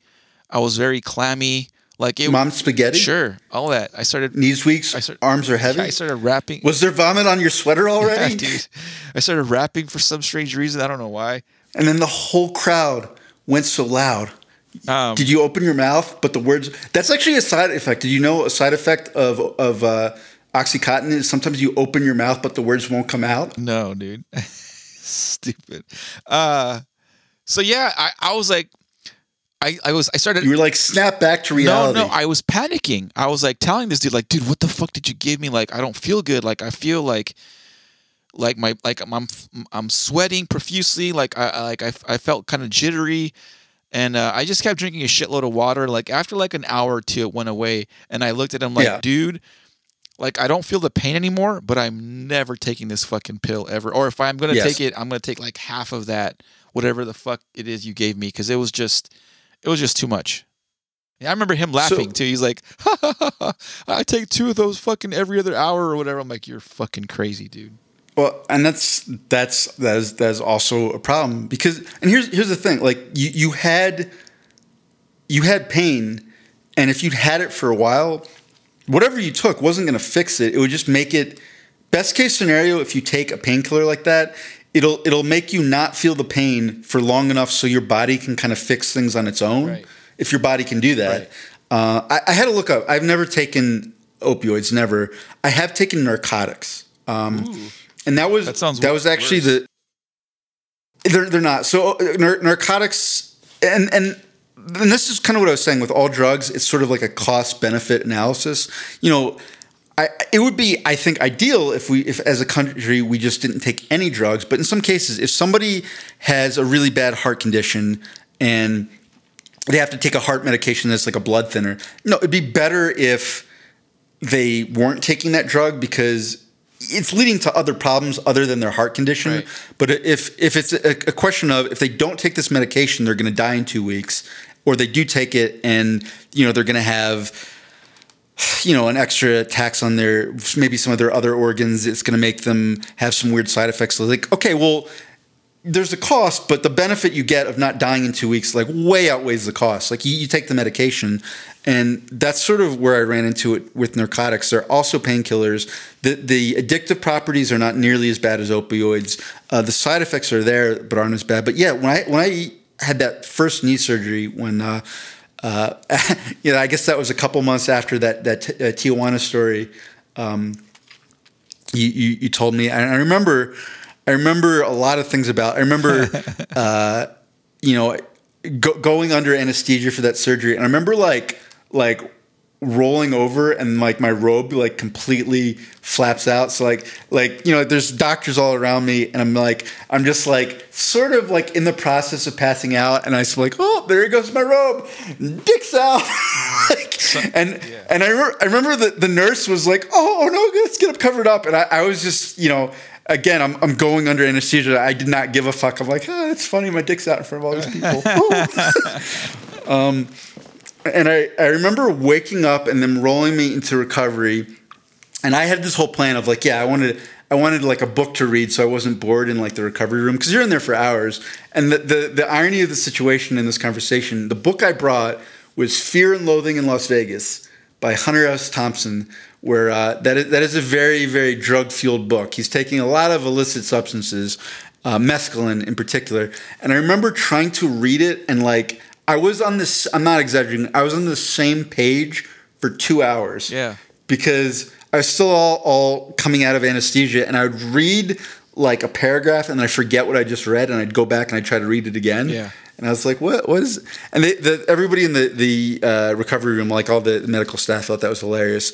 But long story short, at the end, they once I leave the hospital, I'm not under the hospital administered painkillers. They gave me Percocet, which was a painkiller, and I got home and I took one, and I think if I recall, I also had that kind of flush feeling that you're talking about, and I remember feeling like I was like underwater. I felt like I was like if you ever of course you have. I was gonna say, like, you know that feeling like if you're in the ocean, it's like the ocean is like really warm and there's waves kind of going by you where like you can kind of feel that pressure from the water moving over you, but you're completely submerged. That's just what I felt like for like hours. I'm like, I don't like this at all. Like, so I took one Percocet after my first surgery, and I was like, fuck it, I'm just not taking any. So I didn't take any other painkillers the whole time. The second time, when I had a hip surgery, they were asking me about, do I have any reactions to painkillers? So I was like, no, but I just don't like taking painkillers. I took Percocet. I felt like I was underwater. It was terrible. I only took one the whole time I had surgery. And this is the way the nurse explained it to me. She's like, look, like your body will heal better if you're not in duress. Like if you can actually relax a little bit and you're not getting those pain signals, you'll heal better. You'll definitely be able to do the physical therapy better because you'll be able to go through the range of motion better. Like it's going to lead to you healing better. So we need to find a painkiller you can take just while you're in that first like week of recovery, and then just take Tylenol or take something else. But for you to heal the best you can, you got to take it for a week. Which is what we did, and they switched me to Vicodin, which I remember I took, and the first time I took Vicodin, I'm like, oh, yeah, this doesn't make me feel weird. It just makes all the pain stop while I have it. Like, holy shit, like, okay, I don't want to be on this for any longer, but I can see how people get addicted to this because the pain's just gone. Right. Yeah, I've taken those too. Those are fun. No, I mean, that's not the right word. Well, no, some people, because they do have addictive, they're not as addictive as opioids, but people, particularly with Vicodin, they'll get used to taking Vicodin and they'll also drink, which sort of like magnifies the side effects of Vicodin. So then they will feel fucked up. So it's with all drugs, it's like there's a balance. I'm not one of these. Obviously, I'm not somebody. I just talked about how I was taking Vicodin for a week. Where I'm like, no drugs. We have to use only natural things from the earth. Because frankly, what prescription drugs are doing is just mimicking things from the earth in a slightly more effective way, but more than anything, in a way that drug companies can trademark and then sell. Yeah. So it's like this whole thing of like, wow, I only want natural things. It's like it's not. Most of these drugs are versions of things like we talk about opioids. Opioids are just chemical, laboratory versions of poppy seeds. Well, like that's opium. That's what you hope. Opium is an opioid. It comes from poppy seeds. That's something natural. You still don't want to be taking a ton of opium. Right. Like that's just as bad.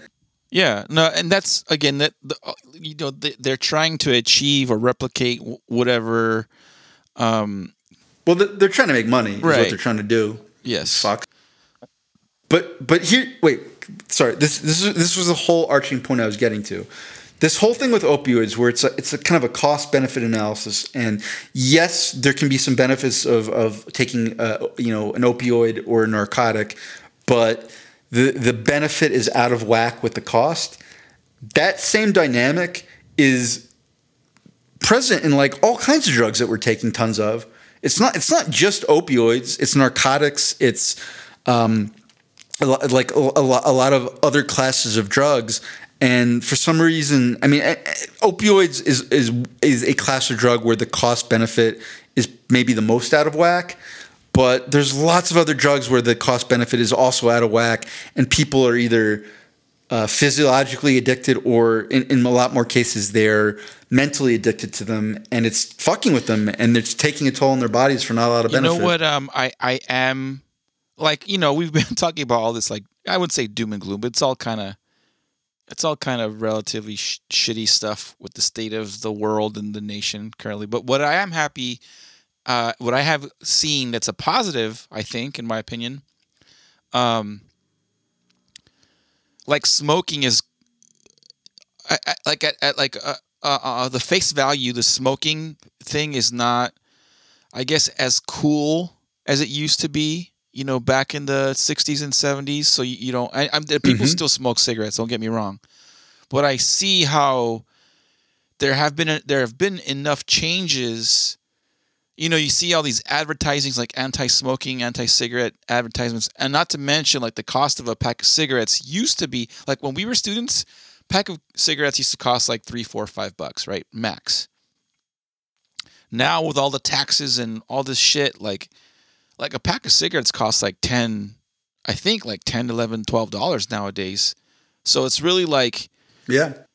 Like to smokers it sucks, but to everybody else it's like those are good things for the good of our country. Like, smoking is not as, for sure, like, they banned it from restaurants and public places, right? That happened a long time ago.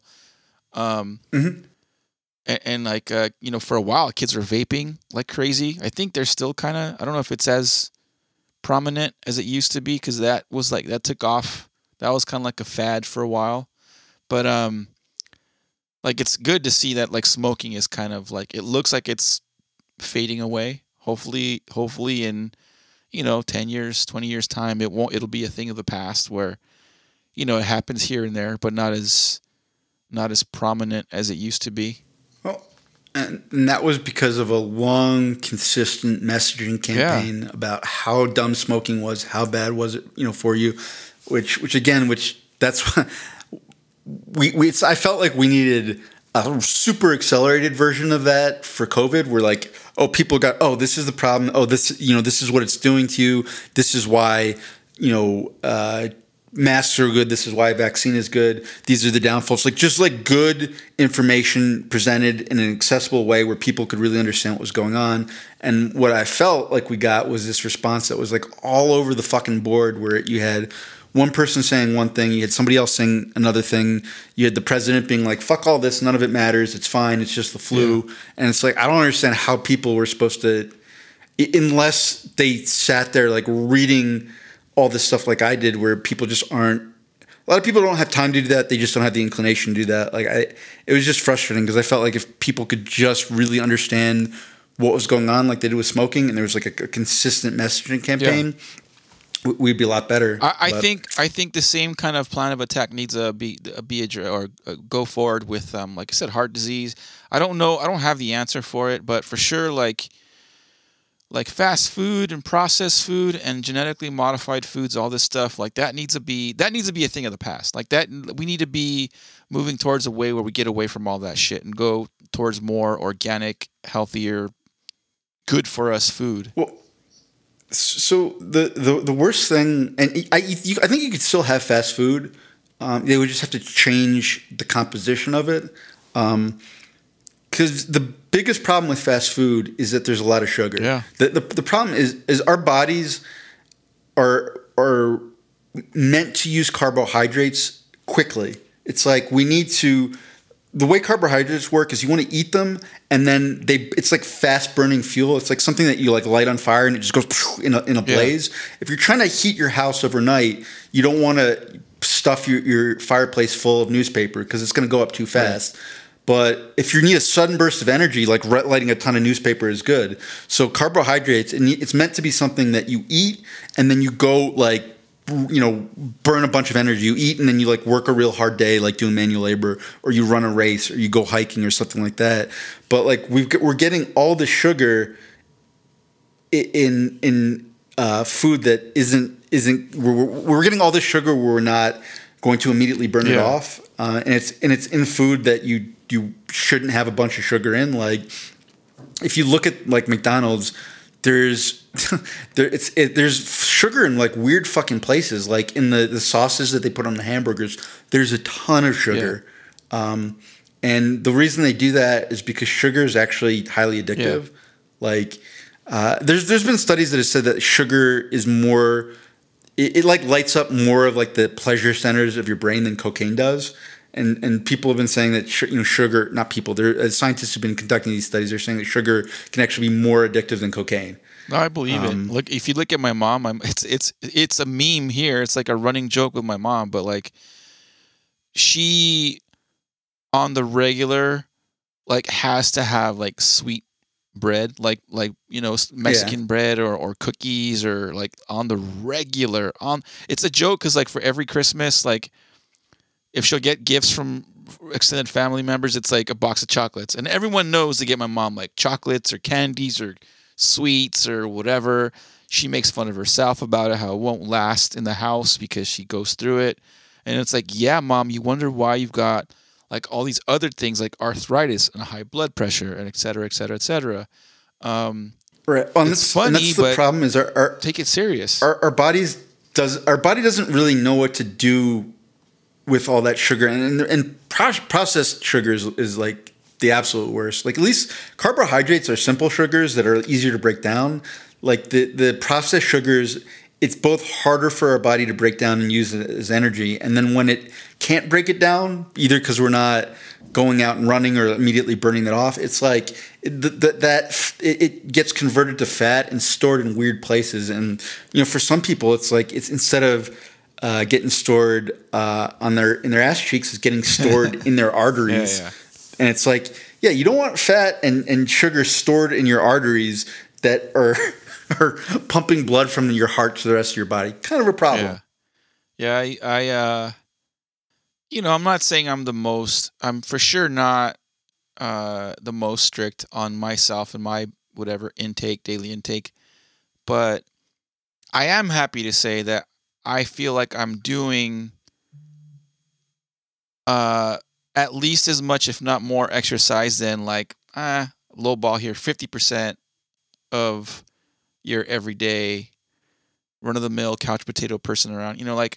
Like I do get up every other morning. I do go run my 3. Actually, yesterday I ran 5 miles. I'm gonna start running 5s every other day until I eventually Good work my way up to maybe maybe 8 miles a day, and then half a marathon every other day or something like that. Like I want to build to that, but anyway, what I was getting at is that like I'm being at least somewhat proactive, and my hope is that other people can take their health into like they got to be responsible for their health. I forget where I heard it once where it's saying like, and I've regurgitated it to somebody else. I said like our bodies are like a car. Like our bodies, like you take your car in to get an oil change, you fuel it up with gas every day or whatever, but you do have this preventative maintenance stuff where you got to do every now and again. And I think our bodies are like that. Like we need to get that. Like exercise shouldn't be like psychologically. It shouldn't be like, oh shit, I got to go get a workout. And it should be like, oh no, my body needs it. It's part of what my body needs every day. You know what I mean? Oh, I think with working out, a lot of the trouble people have is we've been presented a way of this is how you work out. You go to a gym, you get on these exercise machines, you lift weights, whatever. And for a lot of people, like that's just like I hate working out in a gym unless I'm actually training for something specific. Yeah. But like working out in a gym's never enjoyable to me. I can get motivated to do it if there's like a clear result from that. But like I just don't like doing it. So I have to find alternate ways of exercising that are enjoyable for me. Yeah. And I think a lot of people they either don't have the knowledge or aren't even aware that like, oh, like there might be ways that I enjoy working out. Let me try to figure out those versus what we presented as exercise. Yeah, it's like everybody. It's like pedagogy, like learning. Like everybody's got a way of like how they learn in class. In like, and not everyone learns well from reading a book. Like some people do. Some people like lectures. Some people like online. Like everyone learns differently. I think the same can be said with physical activity, right? If like me, I'm like you in that sense that I don't like going to gyms. I don't like going to gyms for my own reasons. Like I don't like going to gyms because I hate people staring at themselves in the mirror. Like I just, that's gross to me. Like it's not a fashion show, motherfucker. You're there to like hopefully put in some work for your body, like some benefit for your body.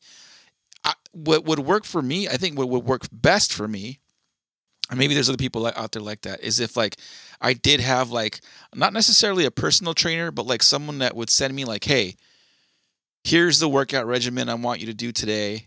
Kind of like a coach, but like an offhands coach. Like you don't need to be there yelling at me, grilling me, telling me to do this, but just like, hey, do this on Mondays, Wednesdays, Fridays, do this Tuesday, and send me like a report on whatever, how many, like some kind of. Yeah, you want someone to prepare a training plan for you. Right.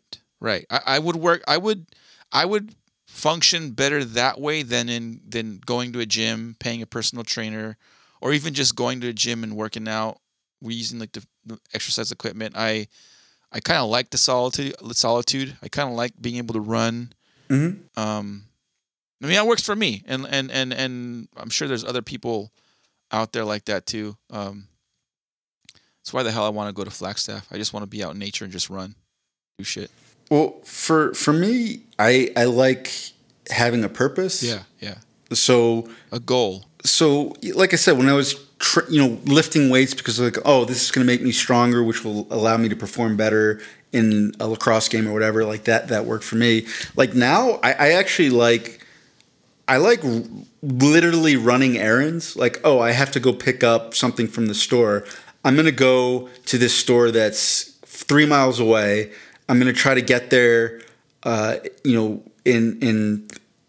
28 minutes, and I'm going to try to get back in 30 minutes. Like, that's my goal. Like, I have to go get this thing. Yeah. Like, sometimes I'll even set up little, I'm like, okay, so I know this is the route that I'm taking. I'm going to sprint this long straightaway through the park. Then I'm going to walk. Then I'm going to jog. Then I'm going to sprint. Like, I'll alternate it. And the whole thing is like, I have this tangible goal that I get at the end where I got this thing that I needed. Now I can come back. Or and this is what would be great for you in flight. I love running when I'm exploring someplace where like I'm seeing someplace new. Yeah. And so like that's why I like trail running, because I'm like, oh, I'm going to go farther than I went before. I'm going to go see a different area. Like that's what's fun to me. Yeah. I'm with you on that. I do sometimes get bored of running the same.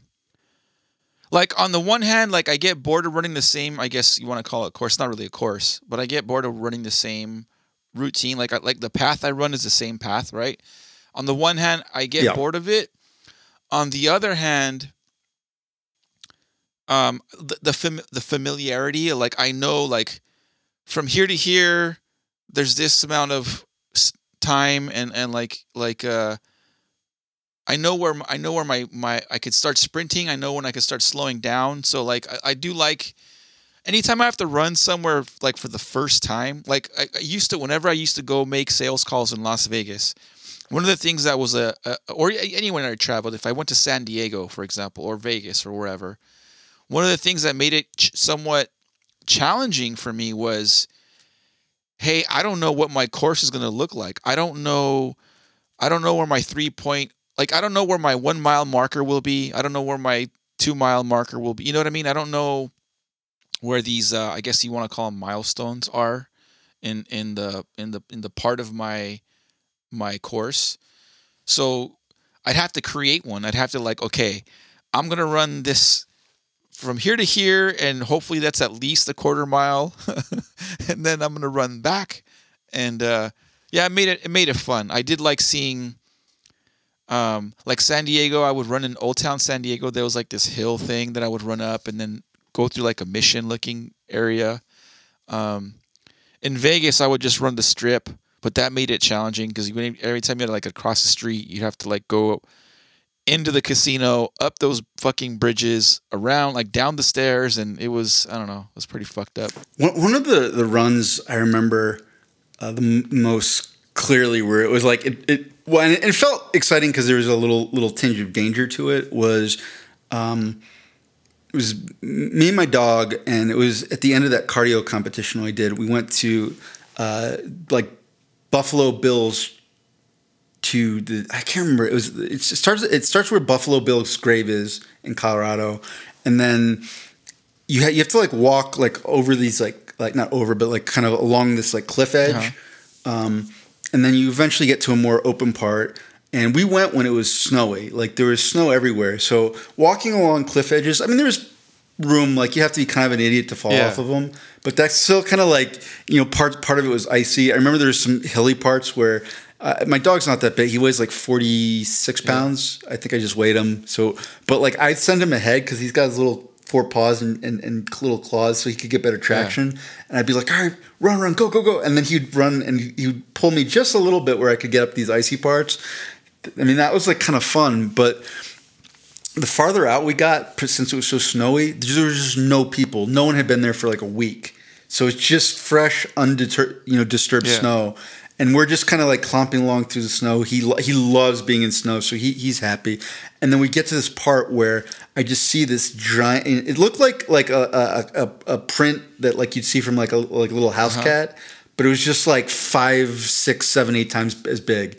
It was just huge. I remember putting my foot down next to it, and like it was almost as big as my footprint. Like, what the fuck? Like mountain lion or some shit out there?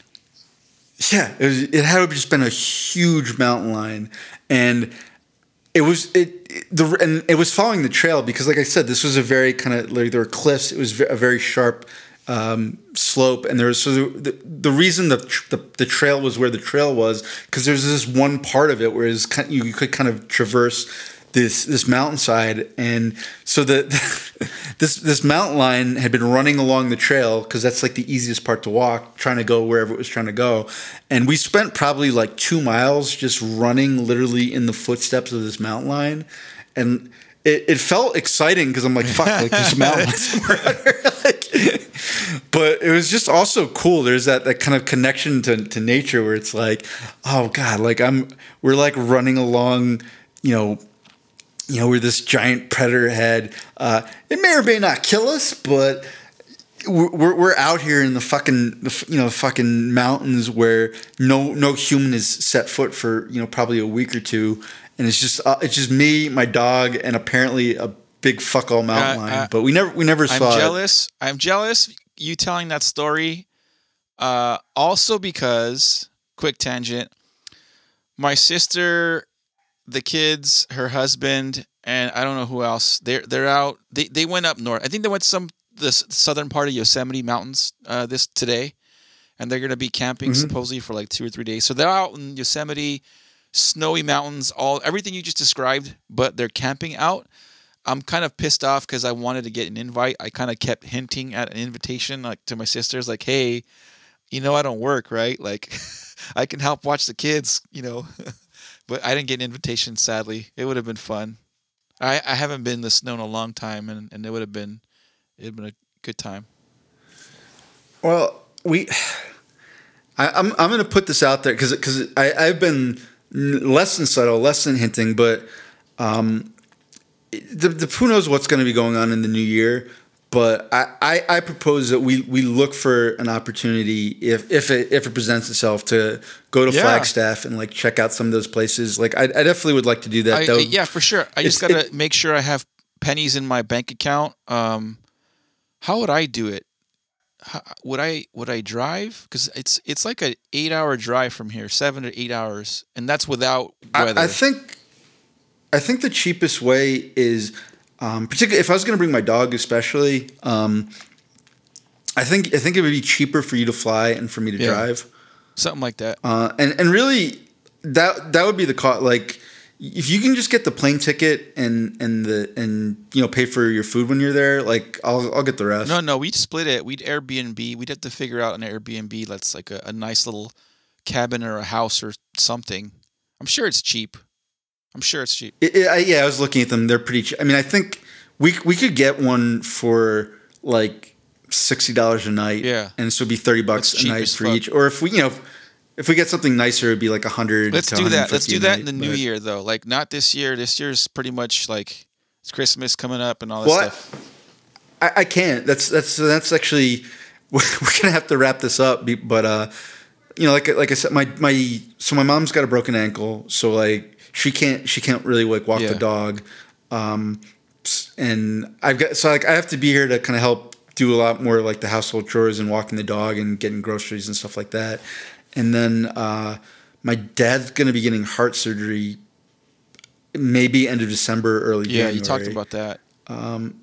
So I don't think I could leave. So for sure, next year, 2021, we got to make it happen as soon as your family has all those things past them, and you're able to. Hopefully by then I'll have a job. Anyone hiring that wants to pay a motherfucker, especially in the northern Arizona area, or did I tell you I had an interview on Tuesday? But it's in Vegas. I had a job interview for some kind of sales manager type position in Vegas. I'm familiar with the industry, familiar enough where I could sell their product. I just need a job that pays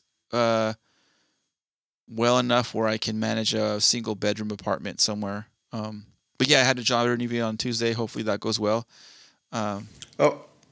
Wait, last question for you. Because on that note, I usually walk my dog at 4 o'clock, and it's 5:30 now, so he's probably getting a little anxious for food and walk. But the plans for my house are finished. The architect's plans, and right. So now they're with the structural engineer to make sure that the foundation and the roof don't fall down, mostly. But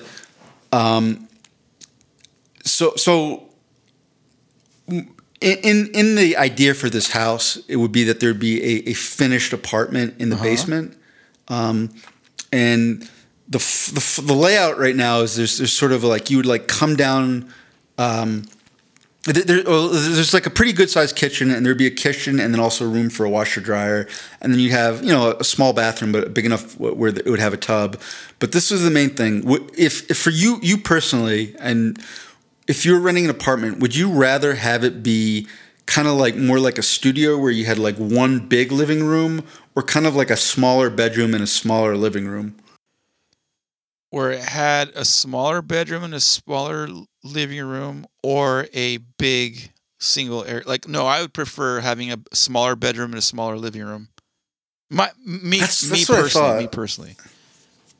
Well, I would too. I know some people don't mind having like that whole 4 walls, and a bathroom somewhere on the side type of. Some people don't mind that, but I kind of like having like the little separation, I guess. Actually, here, hold on. Let me grab the plans because I could tell you the exact dimensions because I was trying to figure this out. And, if I remember correctly, I had a 1-bedroom, 1-bathroom apartment when I last left Long Beach like 5, 6, 7 years ago. And it couldn't have been more than 600 square feet for the entire fucking thing. Like, it was like, I remember the bedroom was like maybe a 10 by 12. So it was like a small bedroom. It had its own bathroom. It had like a, a little bit of a hallway type of deal. A living space / dining area that was like all one thing. And a little kitchenette. But the entire thing couldn't have been more than like 6, maybe 700 square feet. So it was small. But I liked the fact that it had like a separate bedroom to the living or the main, 700 square feet is actually pretty big. I had a 700 square foot apartment, and it was like a big bedroom. I mean, not huge, but still pretty big, with a big walk-in closet. Like the walk-in closet, I think, was 6 by 7 feet, this would be a lot smaller. I believe this would be like 600 square feet, maybe 550.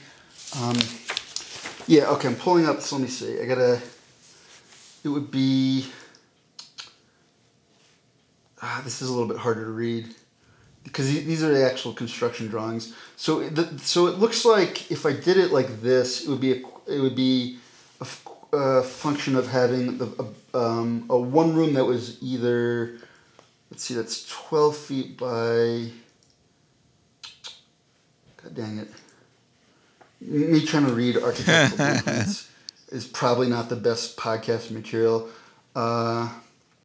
So you're you're trying to decide which way to go. Is that what you're asking? Like you have a option A, option B of having a ginormous kind of studio-like living area, or having a separate bedroom to like a little bit of a living room type of. Well, I tried to. Now it's weird. I'm looking at this. I tried to have him design it so I could do it either way.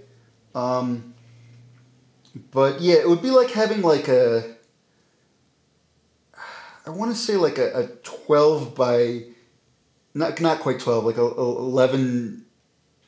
11 foot 9 inch by 9 foot bedroom and an 11 foot 9 inch by like 13 foot living room. So that's not a very big living room and it's not a very big bedroom. Or having whatever, say, like a 22 foot by 11.9 open area. Yeah, no, like I said, me personally, like right now I'm living in probably I don't know, I'm guessing 10 by 12 bedroom. But having, like I said, having the function of that and a separate living, like functioning living area space, even though it's not that much bigger, my preference is to have the two. So I can kind of entertain and have, that's just my preference. I don't know. Some people might appreciate a bigger single area. What I was thinking about doing, again, this is probably not the best podcast. That's all right. Material. Fuck, I'm like thinking fuck our through, listeners. They could suck my balls. Oh well, yeah, and you know what? Like the special guest is coming up right at the end of this anyway, so. You guys, you just have to get through this part, and then we're gonna. They're actually. I'm getting a text. They said that they're gonna be calling in a minute, so we got to wrap this up. So, what I could do is have that separation of the living room and bedroom, but instead of just having like a normal, usually bedroom doors would be like 80 inches tall by 30 wide or maybe 36 wide. I could just try to find some French doors. So you could still kind of close it off and have it a separate bedroom. But then if you wanted to open the doors, it would be like a 60 inch. So it actually still would kind of feel like one big open space. That might be the way to do it. Yeah. And this is going to be this is going to be the bottom part of you're still going to have your own, Aaron Jaffe's still going to have his own bedroom, his own living room. This is just the area you're going to rent out, right? Ideally. Maybe. I wanted to have that option. Gotcha. I mean, because I could also see at some point, depending on what my parents want to do, if they want to just keep this house that we're in right now in the family, I could at some point see moving into this house and then just renting out 2 units of the other house. Gotcha. Like having the base, because the basement has its own separate entrance and it's got like a little like kind of like patio area, and then also renting out the first and second floor as a separate unit because they've both got their own entrances, and that was just something I wanted to have the option because it sucks. Like sometimes life doesn't go according to plan. I was sort of looking at it where I'm like, wow, I'm gonna not have a ton of Social Security and everything just because my whole kind of. God, I think I depressed the fuck out of my mom the other day because I was talking to her. I'm like, yeah, like. These health problems I've had, they kind of just took my entire 30s, like a whole decade of my life, just as far as, building towards the future and all that kind of stuff. Like it's just sort of gone because it started in the fall of 2012, and I was 30, and I will turn 39 this January. So it's like, yeah, it's probably like 10 years of my life. Can we not talk about birthdays? I've got one. I've got one coming up. I've got one coming up, and it's not going to be. Anyway, yeah, dude. Fuck, we're getting old. Just do me a favor, Moto. Even if birthdays for you are the worst days, just sip some champagne. Oh my god! Wow, this was the first one. I did so well with not going to list mode, and then I tried to say. Sip champagne when you're thirsty. And my mouth guard was like, no, sir, that's not for you right now. Birthdays are the worst days. Sip champagne when you're thirsty. Holy fuck. Shout out to Biggie. And guys, wow. I didn't want to say it. I would have loved to book Biggie for this podcast. Unfortunately, he's been dead a long time, so we couldn't get him.